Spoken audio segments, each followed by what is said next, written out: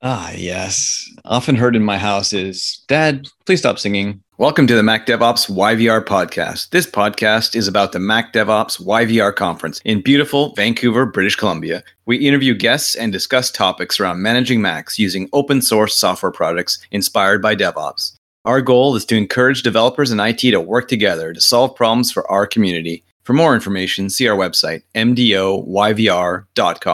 This is the Mac DevOps podcast. Welcome to the Mac DevOps podcast, where we talk about all things Mac, open source, the cloud, and anything that sort of comes to mind. I am joined by my amazing, strong, comforting, warm, beautiful co-host, JD. How you doing? I'm doing well, Matt. I'm staying warm. You got your toque. You got your toque. I have my toque. You got your it's beard cold in the basement and my pandemic beard. It reminds me of this old Kids in the Hall sketch where this guy goes on vacation and he gets a beard and he comes back in the office and he refuses to shave it off. And then it turns out the beard's an alien sent to kill him. But, that's it. Today on our episode about beards, we interview a well-known beard-loving friend, Patrick Wardle from Objective-C. How are you, Patrick? I'm good, Matt, JD. Stoked to be back on the show talking nerdy. I didn't know beards were going to be the topic of discussion, but let's run with it. Or not. You said nothing was off the table, so we're Fair point. right into beards. Pandemic beards. It's the thing. Yeah. Well, we saw the big news. You had a change of career. I did. I've been working as a principal security researcher at Jamf for about the last year and a half, which has been great, but really wanted to kind of take a step back out of the, let's say, the daily grind and focus more on community efforts, nonprofit projects, and Objective-C kind of has the capability for me to focus on some of that. So kind of said goodbye to corporate America and have dove in hook, line, and sinker into the unemployed life and focusing on Objective-C's open source tools, the open source books I'm writing, and then the community focused Objective by the C Mac Security Conference. So excited about all of that. There's a reason you live in Hawaii, right? That is true. And I live amongst a lot of hippies. So I think some of their, freedom-loving ways have rubbed off on me for better or worse. Well, I think full disclosure, JD and we're big fans. Isn't that right, JD? Yes, I have everything installed and alerting me all the time that I'm doing things on my computer and accessing networks. And, you turned your camera on. So, So the updates have been amazing, actually. I mean, you've just been at it in the last couple of weeks, getting updates out there to support the M1s and Big Sur and all of that. It's been really spectacular. Thank you. Yeah, I mean, and that was part of the onus or the motivation. I was kind of working Jamf 9 to 5, and then evenings. I really wanted to make sure the tools were still compatible with Apple's latest changes. You mentioned the M1 chip. So obviously that was a decent amount of work porting a lot of the tools and still working through that, but getting those working or running natively on the ARM platform. Big Sur had a lot of changes. For example, Lulu Firewall, probably one of the more popular products, switching that over to use Apple's new network extension framework as they deprecated kernel extensions.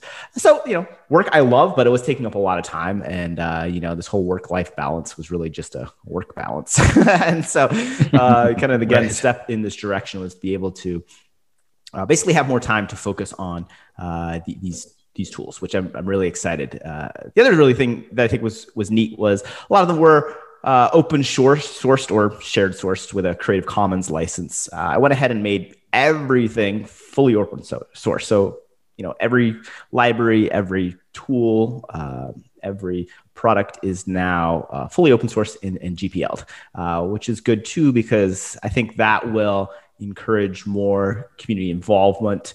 I'm also a big believer that security tools should be open source. Obviously then other researchers can, take a look at them. So really kind of excited about that.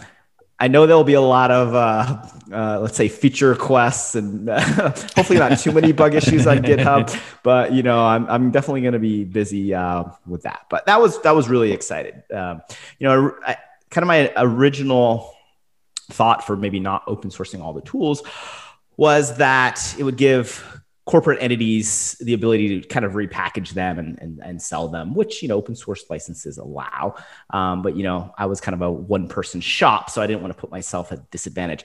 Well, interesting aside, it turned out that at least one company did that anyways. It was interesting. I was analyzing something else that kind of led back to their product. And I noticed that they had reverse engineered one of my tools and stolen the code, the algorithms, and implemented it verbatim essentially in their product that they were then selling.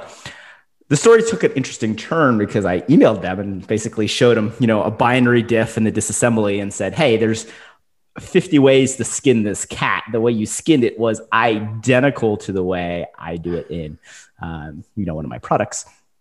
And interestingly, they immediately fessed and wired me a decent chunk of money, but which was, a good silver lining. But it showed me that, companies are gonna, if they're unscrupulous, are gonna, steal and pillage anyways. So I might as well go and open source it. And then at least that way there are stipulations in the open source license and I think legal consequences if a company is not conforming to that. But that was kind of interesting. But, at the end of the day, I really think fully open sourcing everything with, a trusted open source license is really what's best for the community and especially for security tools. Maybe to back up a little bit, we did just jump in, but you're known for a bunch of free security tools. Oh, and yes. They weren't open source originally, and open source being a participatory community involvement in code, but freeware, like free, means they're posted on my website. I'm going to share them with you. And that's usually a model that works for a lot of people because not everybody wants to contribute. Sure. They just want to take.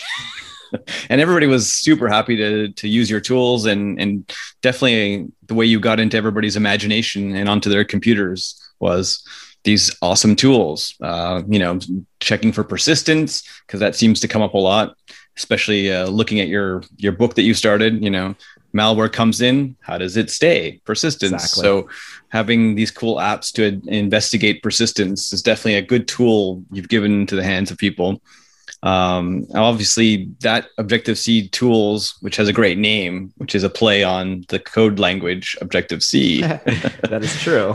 While giving you the ability to see into your computer objectively.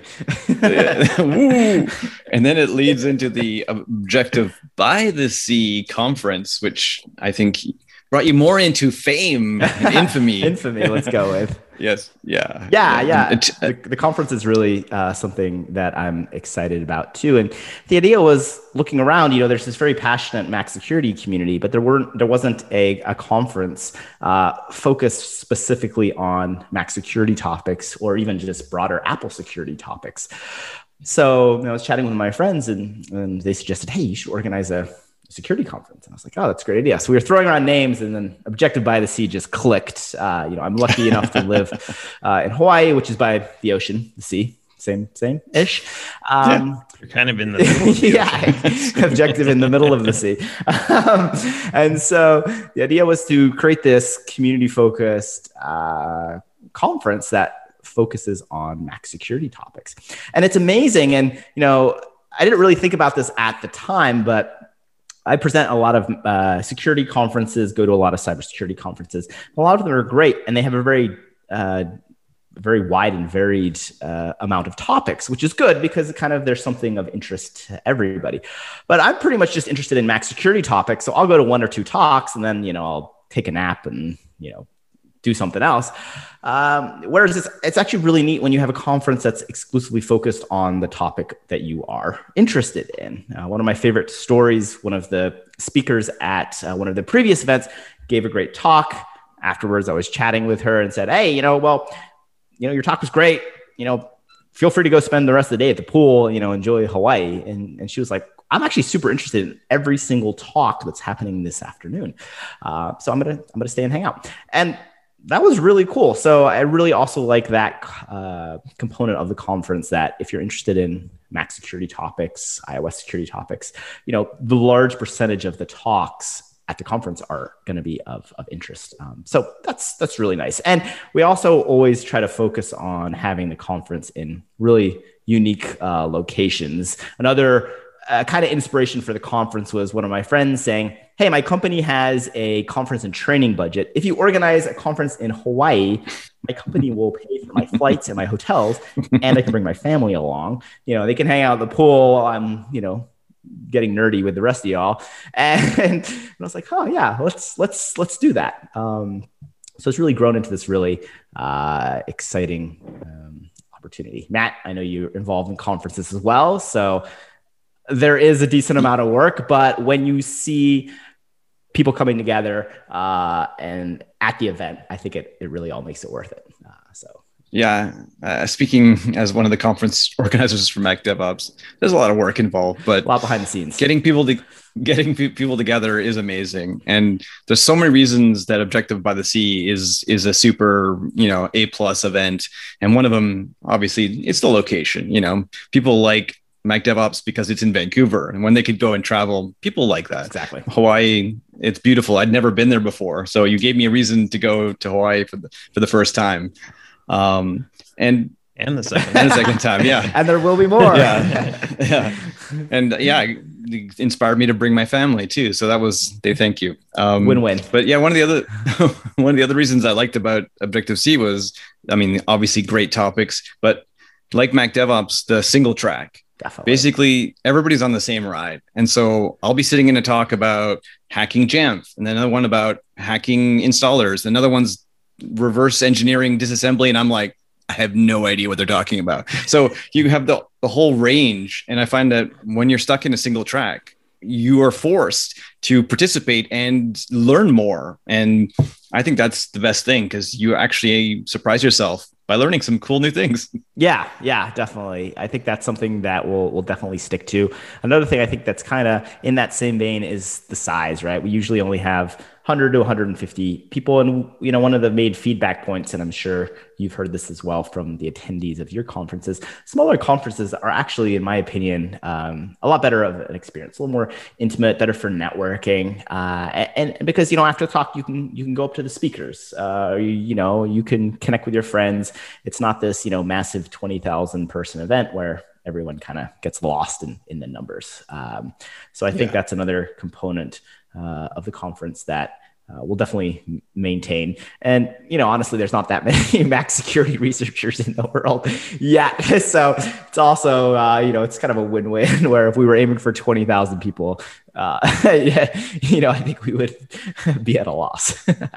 Yeah, it's the same with Mac DevOps. It's a small community of people that are writing code or want to work with open source code and working on projects. And like yourself, you reach a little bit further sometimes than your topic to find cool speakers. Definitely. Or you try and, you've always had a really good diversity of speakers, and that's always a good challenge. You're trying to find people from everywhere, that represent different areas of expertise, and make sure that people see themselves on stage. A lot of good speakers at Objective by the Sea. Yeah, thank you. I think we're super lucky, very passionate community. And I think it's also a fairly young community in the sense that Mac security research, it's, not something that's been around for 10 plus years or very limited. So we have a lot of new people entering in. So, maybe it's easier to kind of get into, like you mentioned, there's going to be a more diverse, speaker set that we can pull from.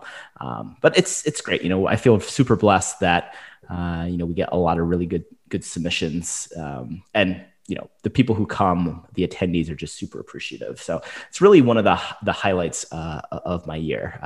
And, we normally do it every 9 months, obviously with COVID that's been pushed back, but we are aiming for an in-person event in late October. It's going to be in Europe. What we do is we do one in the North America, and then one kind of internationally in Europe. So we we had the version 3.0 in Maui in March 2020, which pulled off by the skin of our teeth. Maui was really lucky. There was no cases at the time. Things were all open. Everyone was pretty safe. And very in retrospect, it was pulled that off well. And so that was the last conference for me and JD in 2020. Same. We made it back really home to keep. You both were able to make it. I was definitely cutting a little close. But by October, I hope, especially, travel in Europe will be safe, I feel like. And we're obviously monitoring the situation and going to have virtual options as well. But I think by then, again, because the conference is smaller size, it'll be possible to have, a safe event. Hopefully by then, everyone will be vaccinated and we'll be able to move forward with that. You've done a good job of streaming it as well. All of the conferences. Awesome. So that's been nice, even if the hours are a little long. We live stream, upload to YouTube. We'll try to probably hire a professional to do that instead of, me on the table because, I'm sure it could be done a little more professionally. But I think it's important because, again, the goal of the conference is to disseminate information. And so if someone can't attend in person, we want them to be able to virtually access that content because, we're seeing adversaries and attackers really step up their game. Macs become more prolific. I think a study that just came out showed they're almost at 25% within the enterprise, which is huge. And so opportunistic hackers, wily adversaries are taking note. And as Apple increases the security of these devices, they respond. And really, we're seeing some very sophisticated attacks and more attacks. So I think also one of the goals of the conference is to continue to kind of educate and bring in new people, kind of into the army of Mac defenders so that we can counter these new malware, these new viruses with tools, detections, digital vaccines, have you, and et cetera, et cetera. Yeah, lots to dive in on there. We have, separating it into two piles. We'll do the fake dichotomy, the false dichotomy of 50% opportunistic hackers making money, and then 50% state actors. I don't know, maybe there's a third pile there, but it seems like people are trying to rip off your Bitcoin wallet. And maybe those are the state actors too. It seems like they've taken over or they've taken some of the methodology of some of the opportunistic hackers. Maybe they're trying to cover their tracks more, but what do you see in that landscape? Or I know you don't dive into motivations too often, but it does maybe when you're trying to credit certain malware to certain groups, you might have to think about who's their target. Yeah, definitely, Matt. And I think the way you broke that down is exactly right. We basically have two main categories of malware. You have one that's created by cyber criminals that's largely financially motivated. That's the ultimate goal of the malware generally. And then on the other hand, you have cyber espionage malware that's created by nation state adversaries. The average Mac user is luckily not going to be targeted by the nation state government. If you are, you probably have bigger problems. So the average Mac user is going to be, a lot of adware that's trying to display ads, hijack search engine results, or maybe stuff that's a little more insidious, installing a keylogger to get your credit card information, steal your account, your Chrome passwords, for example. Or as you mentioned, the cryptocurrency wallets are kind of a big trend recently. So we definitely see that. One interesting trend we saw in 2020 was a lot of malware that runs on Windows or Linux being ported to Mac OS for the first time. So Dackles was one example. There was another one called Gravity Rat, another one called, I believe, IP Storm. So this is interesting, but really unsurprising, right? As Macs become more prevalent, hackers have, especially if they have cross-platform malware that works on Linux and Windows, really not that much more work to port it to Mac OS. It can then talk to the same backend infrastructure. A lot of times they can use the same infection techniques, maybe social engineering. Hey, there's a flash update that needs to be installed, et cetera, et cetera. So it really just gives them a whole new target set. So probably going to see that trend continue. On the nation state side, it's definitely some interesting developments as well. You mentioned kind of the overlap, and probably the most prolific nation state, or at least the most visible, is Lazarus Group, normally attributed or associated to North Korea.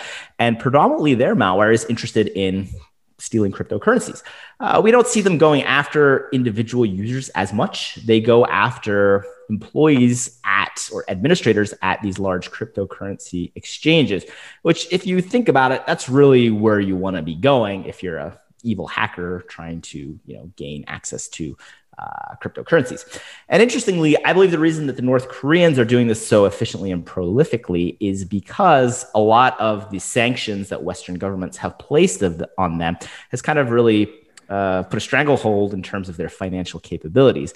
Whereas if they can gain access to these anonymous cryptocurrencies and then maybe launder or funnel that out to more traditional financial means and methods, well, it's given them a way almost to sidestep perhaps some of those sanctions. So very ingenious. They always say, invention is, or there's something about necessity is the mother of all inventions. And so it's interesting to see, though, the Lazarus group targeting a lot of Mac OS users, but not everyday users, kind of these admins at these cryptocurrency exchanges. So that's kind of some of the trends we're seeing. We're also seeing the sophistication of Mac malware increase. 2 or 3 years ago, it was all pretty basic, kind of like lagged Windows malware, but I would say 10 years or so.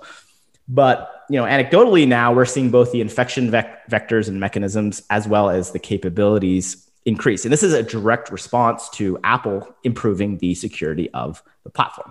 It's always going to be a cat and mouse game. It's obviously a good thing for Apple to increase this kind of the baked in security of Mac OS. But to respond, then the attackers are evolving. So for example, we've seen them abuse Apple's notarization service. Notarization is basically an Apple approved checkmark on software. Attackers have been able to submit malicious code to Apple's notary service, bypass their checks, and get that stamp of approval so that it'll run even on Big Sur. And then we've also seen, the increase of, for example, 0-day vulnerabilities to, for example, bypass some of macOS's built-in privacy mechanisms to access certain files or capabilities on the system. So that's another trend that's interesting. Again, not surprising. This is how hackers are going to respond, but something we'll likely see, just the increased sophistication, the leveraging of exploits and the abuse of Apple technologies to perform malicious activities. So you mentioned notarization, and I know I had fun with this when I was trying to figure out how to do it so I could deliver some of my apps to my clients. Yep. It adds an extra step for developers. And I know I've sent my feedback to certain developers when they don't notarize, but maybe we should just talk about the category in general. What is Apple doing and requiring of developers to encourage secure software? Sure. Yeah. And so notarization is actually a really good step in the right direction. So the majority of Mac malware, the majority of Mac users are infected through fairly basic social engineering type attacks. And what I mean by that is they'll browse to a website, there'll be a malicious pop-up saying that their flash is out of date or something needs to be updated.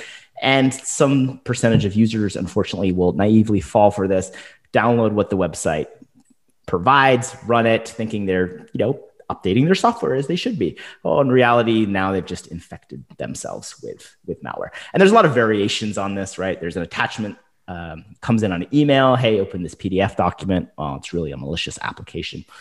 So the end result, though, is basically the users are infecting themselves. So what Apple has said is, okay, we're going to try to step in here. And in order for software to be allowed to run on recent versions of Mac OS, I believe it's 10.15 and 11 plus, is developers have to submit their compiled software to us first. We will scan it for known malware. We'll do some other checks to make sure that it is not malicious. And then we will give it this stamp of approval. This means if the software does not have this stamp of approval and the user is coerced or tricked into running it, the operating system will refuse to run it. So again, Apple has really kind of taken a step in the right direction to protect the users basically from themselves. So what legitimate developers have to do, and Apple has now done a really good job as you're building it in Xcode, which is the IDE, the program you use generally to create software on macOS. When you go to release your application, there's an extra button you can check. It takes the compiled binary, sends it up to Apple's notarization service. They do some checks to make sure it's not malware, scan it, and then basically return it with a stapled notarization. I just think of it as a stamp of approval. And then you can distribute your applications, and it'll run even on the latest version. The idea was obviously malware authors would not be able to do this because as they uploaded the samples to the notarization service, it would detect and block that. Now, no system is 100%, so unfortunately, some samples slipped through the cracks and were inadvertently notarized. But to Apple's credit, they're still collecting all these binaries. And so very quickly, if something is reported to be malicious that was inadvertently notarized, they already have a copy of the binary, so they can do more analysis on it. And B, they also know who signed it. So very quickly, they can revoke that certificate so it won't run on any other systems. So I think that's also a genius of the system that we don't talk a lot about is Apple is building this huge corpus of binaries. And even if they miss something up front, they have a copy of that they can perform deeper analysis, probably get a human in the loop, and then always continually feed back into the notarization scanning logic to improve that. So I think it's just going to get more and more difficult. Ultimately, though, it's not a system that will ever be 100% because you can imagine a scenario where a malicious application just beacons out to a server for an update. And for the first 3 weeks, the update is just some legitimate code, right? And then once it's been deployed and got notarized because it's just downloading and installing an update, it then swaps out the server-side payload, and that's the malware. Or another idea, you could pack the sample, and there's legitimate applications that provide DRM or packing capabilities, and again maybe only perform the malicious action at some point in the future. If the notarization system is trying to do static code analysis or dynamic analysis events, it's likely not going to see any malicious behavior. But again, this doesn't discount the whole system. It's a great step in the right direction, but we shouldn't treat it as a panacea, right? It's not a silver bullet. It's not going to stop everything. No, and I have to stop myself sometimes when I run into software provided by certain vendors that I trust and my clients are using, and they say, "Here's instructions how to bypass this notarization because we haven't notarized our software." And I email them and go, "You need to notarize this." Definitely. Because you can't have on your website training users. I mean, we all have such a good dialog box fatigue, but you can't have a knowledge base article on your site saying, "Oh, just do this because it's going to ask for that," and you don't want to do. No, notarize your software. I mean, it's painful. I mean, I don't use Xcode, and so I had to figure out how to do it on command line, and it's totally doable. Yeah. But it took a little bit of effort. Definitely. And there's that good SD Notary app as well that helps you as well. Once you figure out you need an application password and you need a special cert, but even before the whole notarization, people were abusing just signing your software, and the same people maybe complaining about notarization were complaining about why do we have to sign our software? 100%. So people were, signing up as developers and then abusing that privilege. Apple can revoke the signature. Maybe they were stealing other people's signatures. I'm not sure how, but they were. Yeah. So I think you were saying, or maybe Thomas Reed saying, if Apple's requiring notarization, so some of the malware will just say, "Oh yeah, here are the instructions in the DMG. Just right click on this, open this." They're trying to tell them how to get around it because they're not notarizing. So exactly. And we're seeing that in some cases where the developer malware authors are basically providing, as you mentioned, instructions. So when you click, there's a pop-up saying, "Hey, you got to right click and run on this." And, I think Apple will eventually disallow any non-notarized software. I think the reason they have to provide this kind of bypass is because, as you mentioned, some vendors are not really on board. And, I see both sides, right? Apple continually placing these new requirements is daunting, and you have to refactor your code. And I mean, if you're like a big company with lots of developers, I don't think there's an excuse, but I could still see, there's some pain points, and you always have to keep up with Apple's latest trends. So that's difficult. But yeah, I think in the future, Apple will fully shut that down. But in the meantime, as you mentioned, Matt, there is malware, adware that is providing these kind of user-assisted bypasses that basically tell the user how to get around that. And I think we'll probably see that continue. It seems to come down to social engineering, right? Yeah, whether you explain it in the DMG. I mean, there was this Xcode faked or Trojan Xcode, but the most recent story was the Visual Studio Code projects that were socially engineered. If some malware actor, maybe from North Korea, maybe somewhere else, gave these Visual Studio Code projects to somebody, hired somebody to help them disassemble or work through something. I don't understand disassembly, but they gave them a project. And yeah, to their credit, they were running it in a VM, but they were being used and they were being hacked somehow, Totally. into the VM. So social engineering, right? It's insane. So you have these incredibly sophisticated social engineering attacks, and I think those are here to stay because humans we're vulnerable, right? We can't be patched. Someone says, "Hey, Patrick, I'd love your help. Can you please run this and test it out? Like you're the best researcher. I'd love your I'm gonna be like, yeah, sure. Hopefully run in a VM, but there's definitely angles attackers can play up to. On the other end of the spectrum, you have these sophisticated supply chain attacks. I think SolarWinds is a great example. We have seen this on Mac OS as well, where hackers will infect or hack legitimate third-party developer websites or company websites and inject their malware directly into the build process there and then distribute. And if you're a user, you're toast. There's literally, because it's signed, it's coming from the legitimate developer, there's essentially nothing you can do. The good news is Apple's notarization should still hopefully apply. If you're still a legit company, you still have to submit your software to Apple. And so hopefully they are kind of scanning that. Now, if it detects it or not, who knows? But it was interesting thinking about, could the SolarWinds type thing, which was a Windows-based software supply chain attack, happen on Mac OS? And the answer is probably, but there would be this extra step where, and I'm sure Microsoft is looking at Apple somewhat jealously saying, wow, Apple just, sets the rules, makes everyone have to conform to them, including something like notarization. I'm sure Microsoft would love to be able to do something similar. And, maybe we'll see them moving towards then, because in theory, that should help counter some of these sophisticated supply chain attacks. But as you mentioned, Matt, the attacks are just getting more and more sophisticated, both the software engineering one, the supply chain one. So, it's great job security for all of us, for better or worse. Well, it seems like Apple's doing, I don't know, using a lot of different techniques. I mean, changes to, the file system for one. Definitely. I mean, compartmentalizing the system, making a read-only volume, making a sealed, signed system volume that's running on a snapshot. Yep. I mean, they're trying to limit the damage. I always go back to this: degrade gracefully. So if things break, they want to break them down slowly, but not ruin the whole entire experience, I suppose. I mean, what do you think about some of these other developments Apple's doing? You mentioned gatekeeper, Sure. notarization. Yeah.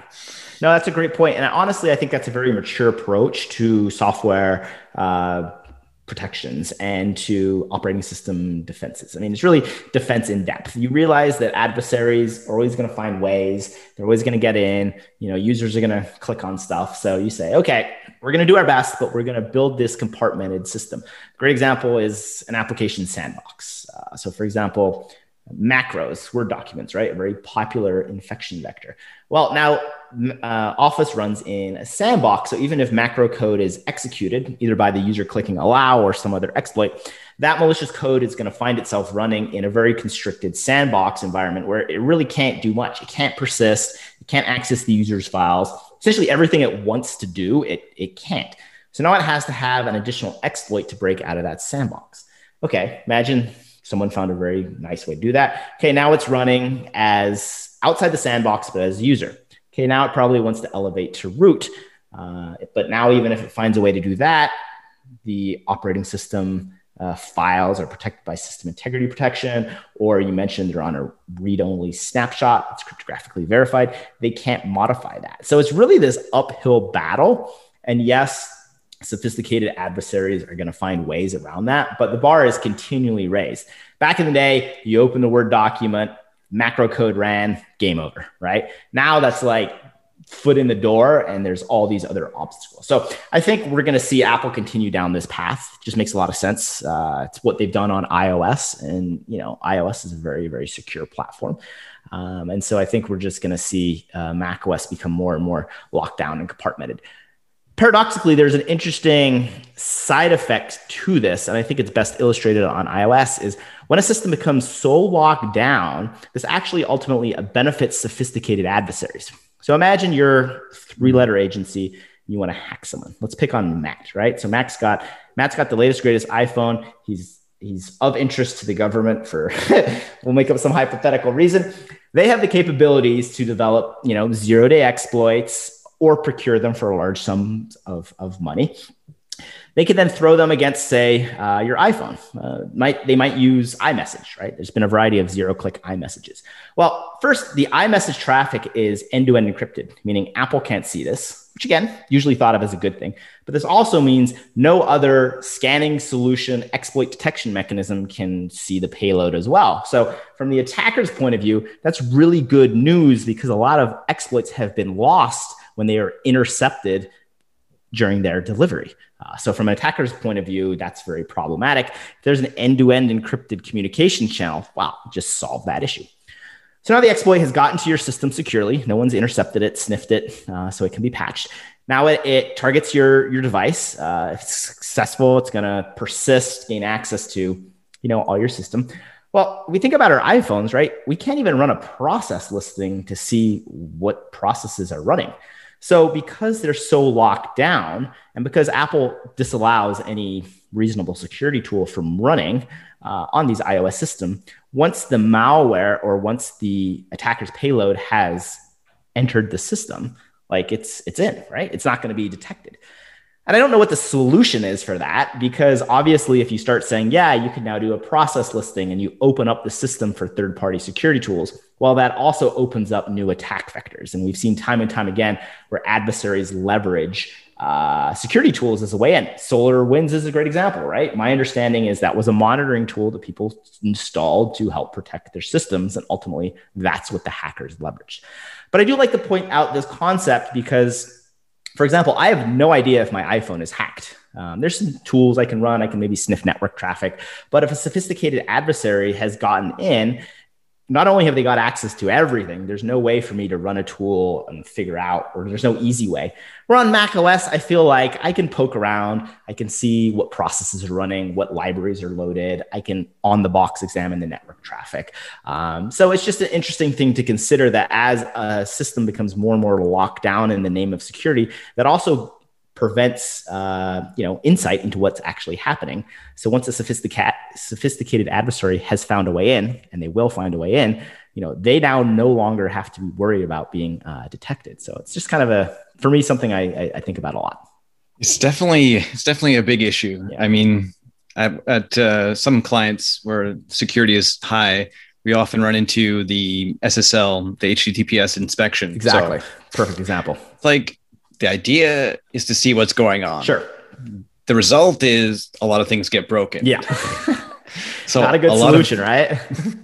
Yeah. So yeah, and I get these automated notices. Oh, there was detection of some encryption here. What's wrong? I'm like, nothing's wrong. This traffic has been encrypted because it's secure. So how do the good guys? How do people detect what's good, what's bad? Like you said, it's challenging. There's a battle. Yeah. The good thing is, at least on macOS, Apple has seemed to recently understand the value of third-party security products.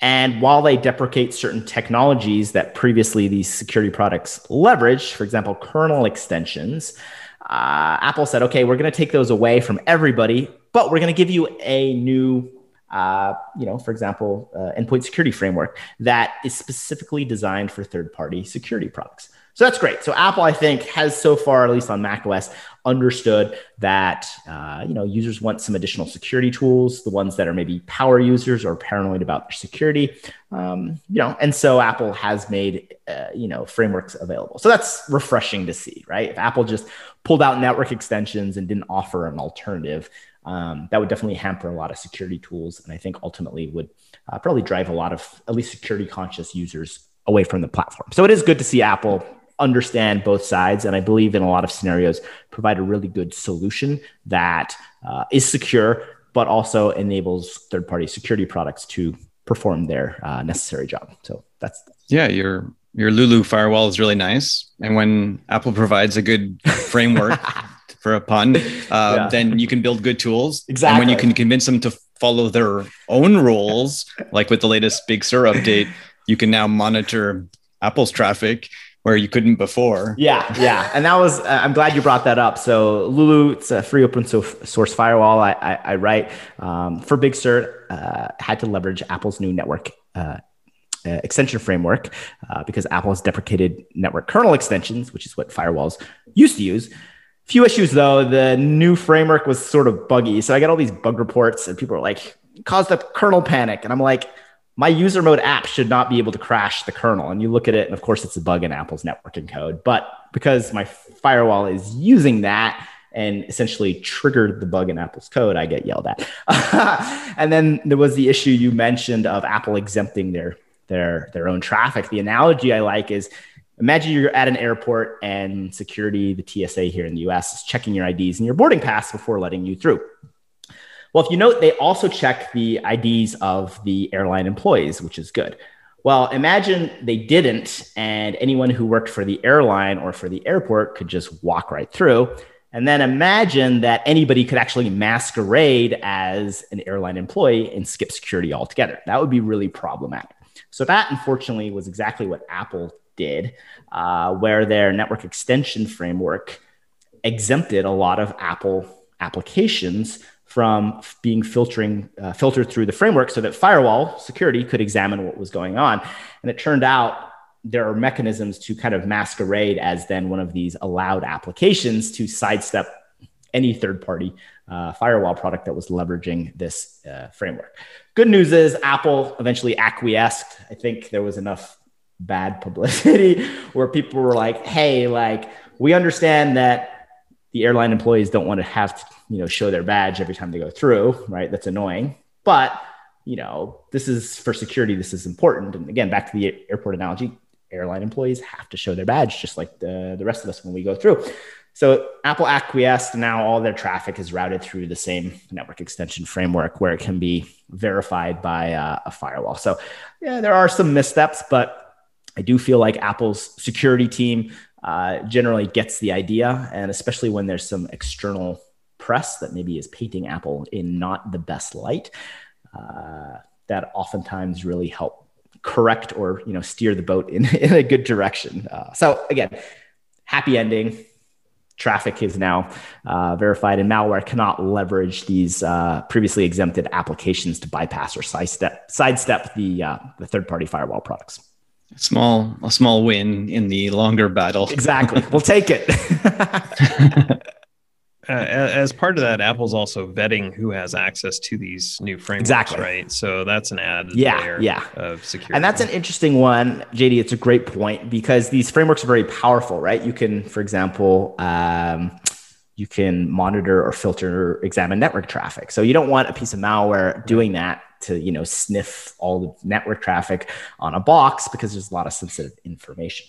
So Apple has made many hoops. I would argue maybe too many. But for example, first you have to have a developer ID. You then have to submit a request for a certain entitlement that they only give to reputable companies. On the system, the user then has to manually approve and click through, I think, 3 or 4 prompts. So, it's a process that probably malware is never going to abuse. I don't want to say never. You never should say never. But, Apple's made it kind of like this 20-step process. So again, as a third-party developer, it's like, man, like users get frustrated because they have to click through like 5 boxes. It's like, and authenticate and put in their password. And it's the issue is there's these several systems in Mac OS that aren't really connected that I feel like Apple hasn't done a really good job. So, once the user has authenticated once and, allowed something like that should, I think, carry through, because asking them, to do that all over again or click through more prompts, like if they click through the first 3, they're going to click through the last 2. And if they don't, then you're stuck in the middle and your product's kind of broken because it's like half approved. Anyways, I won't go on a rant, but yeah. You're also fatiguing them with dialogues that they're not going to read. Yeah. And again, you could only even request, generate these prompts, or the OS generate these prompts, if you have these specific entitlements that Apple is very, very, very careful about giving out. So, it's like there's a ton of checks, which are good, but I think it's kind of a little too far. And it's almost like, Windows Vista where, to click allow to everything. And the pendulum is kind of swung that way. So hopefully we see them bringing back and saying, hey, if the user clicks once, authenticates, you have the entitlement, and you have to be notarized and you have to be signed. If you've checked those 5 boxes, okay, the user should only have to, click allow and enter their password once. It creates a burden on the user, and Definitely. it creates a large burden on the sysadmin. Me and JD are on the sysadmin community side. And so Apple's been pushing sysadmins more to, their homegrown scripts, which is probably good, away from that to other systems, and you could use a large MDM system like Jamf or Simple MDM or other ones, but using the MDM mechanism, you're writing profiles, creating profiles, and then sending these profiles down. Yeah. And so I think there's some negatives to that system. There's some single points of failure. Sure. But say you have an app that is requesting access to your downloads folder, your external volumes or universal access or different things, you can set a profile and then have your machines that you manage just get these allowed items just cleared for them. So they don't have to click on dialog boxes, And I think that's Apple's approach to basically say, hey, ultimately we want to be towards a more managed solution, which works great for the enterprise, but for users, there's this kind of user fatigue. And I even know for the MDM stuff, for example, for a firewall, the user has to allow the system extension and then has to also allow the network extension, which is also a system extension. And from an MDM point of view, you actually have to create 2 separate payloads to allow that, which again just seems a little spurious in my point of view. So, or you want your users to use Zoom. It took a lot of screaming in the beta period to allow for a profile, not even just to allow it, but to allow the user to potentially allow it. Wow. Before it was like only a user thing. You could never just pre-approve it. That's crazy. If you're imagining a fleet of, I don't know, more than 5 machines would be a pain in the butt. Yeah. But now they can send a profile saying they're allowed to approve Zoom on their machine if they want, but you can't approve it for them. I mean, it's security. Yeah. Right? And unfortunately, security and usability are often different ends. But I think there's a happy medium where, if you're in a managed environment, you should be able to push out a profile that maybe pre-approves Zoom, right? And have the operating system validate Zoom, see that it's notarized, see that it's Zoom, because the user is going to click allow anyway. So, but... I think it's also Apple's internal silos becoming external. Yeah, definitely. Externalized a little bit. So do you think Big Sur is more safe than Catalina? Should everyone be on Big Sur? I would say now. I think Apple has had a few releases to kind of fix some of the bugs, the usability issues, which are going to be in any big new release, and also roll back some of the issues. The network filtering one was a big one, which, really was a security issue. Although I believe that was also in Catalina. No one just said anything about it. But yes, 100% everyone should be running Big Sur. Apple has done a great job baking in a lot of security mechanisms into the operating system. And you get those for free when you upgrade. So, for the average Mac user, really one of the best things they can do to prevent themselves from getting hacked is really just run the latest and greatest version of the operating system. Because as I mentioned, there's a lot of these like built-in, malware mitigations, security mechanisms that Apple has integrated directly into the operating system that malware has a really hard time struggling against. So I think that's kind of a no-brainer. Apple's ARM systems too, M1 chips, also a ton of huge security wins there. So I think, I picked up one of the new MacBook Airs. There's just a lot of baked in security features kind of at the hardware level, both in the ARM architecture. One example is just, the T2 chips on the Intel systems are all vulnerable to the check-rain exploit. Apple didn't really fix those because it's a hardware fix, which is difficult to do. And I think they want people to move to their new ARM platform. So that's an example of, well, the new ARM systems aren't vulnerable to that issue, to that exploit. So again, obviously, not everybody can just run out and buy new hardware, but I think if you are, you have the opportunity, get one of the new ARM systems and make sure you're running the latest version of Mac OS. And then that's actually a pretty difficult target to hack. Apple, again. I think it's a good strategy I mean, if Apple changes architecture every couple of years, you got to stay one step ahead of the malware developers. Yeah.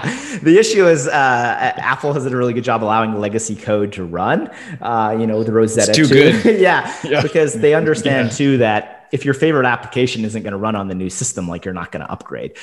So unfortunately, malware still runs well via Rosetta. The Rosetta is not installed by default. That's true. So that's one win. Again, a lot of the M1 security features or the ARM benefits come at a time of exploitation. So things like pointer authentication, et cetera, et cetera. Just basically generally more difficult to exploit an ARM-based system versus an Intel-based one. So it's kind of like shutting down even the initial exploit vector for a remote or an attack that uses vulnerabilities or 0 days. Well, I look forward to reading more blog posts from you, especially about the new hardware. And I love all your apps. I recommend everyone to go get your apps. We'll put a link in the show notes to your Objective-C apps page, your new GitHub open source page, and there's the book, The Art of Malware. Yes. Malware Analysis. Yeah, exactly. A lot of words. So I love to write, and I really, saw there was kind of an opportunity to create a community resource, a comprehensive resource that provided information about how to analyze Mac malware. So the book is called The Art of Mac Malware. Volume 1 is analysis. The idea is, if someone hands you a binary or a script and you don't know what it does, how to exactly go through and analyze that. The book starts out pretty introductory, so explains how Mac malware works, how it infects systems, what persistence is, how it can persist, what are the capabilities. And it uses a lot of examples from real world malware specimens, so you can get a really kind of good hands-on feel. Then definitely takes a deeper dive into the technological aspects, reverse engineering, decrypting scripts to figure out what they're doing. But it's, I think, a really interesting read, whether you're a malware analyst from the Windows side of the house coming to Mac OS, you already kind of know what persistence is, but want to learn about, hey, how does malware persist on Mac OS? Or if you're a Mac admin who understands how Mac OS works and wants more information about threats facing the operating system, I think there's a lot of really interesting information as well. And also students, cybersecurity interests. It's definitely an interesting read. I think Mac admins, there's a crossover. We are used to disassembling bad software to repackage it and deploy it. So we have a certain, even though we're not technically disassemblers or reverse engineers, a lot of times half the talk on the Mac admin Slack is how do you take this software apart and actually repackage it so we can actually deploy it. Yeah, no, and it's great. And so a lot of those skills, Matt, as you mentioned, directly apply to when you're trying to figure out what a piece of software is doing, if it's malware or not. The other cool thing about the book is it was created kind of in a format where users could provide feedback, comments, editable suggestions. So there's a lot of actually really invaluable insight from other members in the Mac security community. For example, Thomas Reed, Phil Stokes, other Mac malware researchers. So that's cool. It's free. It's online. If you go to taomm.org, theartofmacmalware.org, you can read through the chapters. I'm also talking to a publisher, so there's going to be a published version as well. There will always be a free version online because, again, the main goal is just to disseminate this information. And I will just, as an end, say, one of the reasons I'm able to open source all the software, create this community conference, create this free book is, thanks to the sponsors of the Objective-C research. Two main ones, 1Password, and as of yesterday, Jamf, which I'm really excited about. Nice. So, these are companies that are supporting a lot of these open source community efforts. And I just want to acknowledge them for also kind of, both supporting the community, but also increasing the security of the cybersecurity arena for all Mac users around the world. So it's really a win-win and something I'm super grateful for. Well, you do a lot of great work for the community, Patrick. Thank you. Thank you. It's great to be on the show, talking nerdy. Obviously, I'm very passionate about all of this. And so, check out the book, check out the tools. Hopefully you can attend the conference or live stream in. Again, the goal is just to collaborate, connect with the community, and hopefully make sure our Macs remain secure, especially from the North Koreans. Well, hopefully we can see you in person again in Maui and maybe in Vancouver one day. That would be great. All the time. So comfy. Thanks, Matt. Super appreciate the support. Matt, and JD are great supporters of the conference, and also all these stuff that Objective-C does. So I want to thank both of you wholeheartedly for having me on the show, but also all the support, the retweets, and everything else you do. Support you in Patreon too. On Patreon. So thank you. It's really through all your difficult years at Jamf, we supported you. And now I'm free. No, but I'm really happy because again, the Friends of Objective-C program that Jamf is a partner, is a friend, a sponsor through. It's great because I'm able to maintain a professional, collaborative relationship with them, which is good because the product they're working on, the team there is full of just brilliant individuals, really good friends. So I feel like part of me is left, but part of me is also still there. So it's really a win-win situation, which that's amazing. I always look for those. We do Mac DevOps because we love the community and we love how people help each other. And I noticed that the security community that I see on Twitter and at the conference, just so many good people that are so helpful. I mean, they get frustrated with Apple sometimes, but don't we all? Who doesn't? Yeah. I mean, they seem to all respect each other and help each other. And we just got to encourage that behavior more and more often. And I think you're a model. You're a very model of a modern major security researcher. Awesome. Thank you. It's something that I feel like there's a lot of community support, both just kind words, people coming to the, if I organize a conference and no one showed up, that would suck. So I think, it's great that I'm able to use my kind of unique skills in a way that benefits the community, but the community also gives back so much to me as an individual. So it's something I feel is just, again, a win-win scenario that I feel super fortunate. So again, I also really want to thank, everyone listening, all the users out there, who are reading the book, downloading the tools, providing feedback and comments. It's something that collaboratively, I think we can continue to grow this amazing community, which is just incredible. Thank you so much, Patrick. We're rooting for you. Woo! I'll take it. Awesome. Thank you so much. All right. Thanks, guys. This has been great.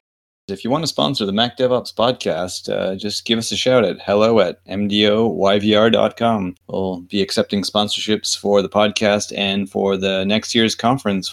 Thank you to our Mac DevOps YVR 2020 sponsors. Our sponsors for Mac DevOps YVR, the conference 2020. Mac Stadium, our platinum sponsor. Thank you so much for helping us out. Sauce Labs, our gold sponsor, Simple MDM, our silver sponsor, and Adigy, our bronze sponsor, as well as Elastic, our community sponsor. Thank you so much.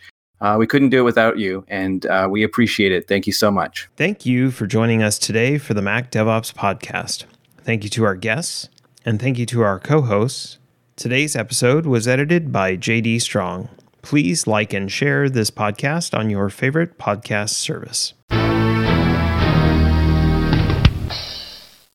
I mean, my kids figured out that if I was nearby my laptop, they could just hit the space bar and it would unlock because of my watch. Your watch is too close.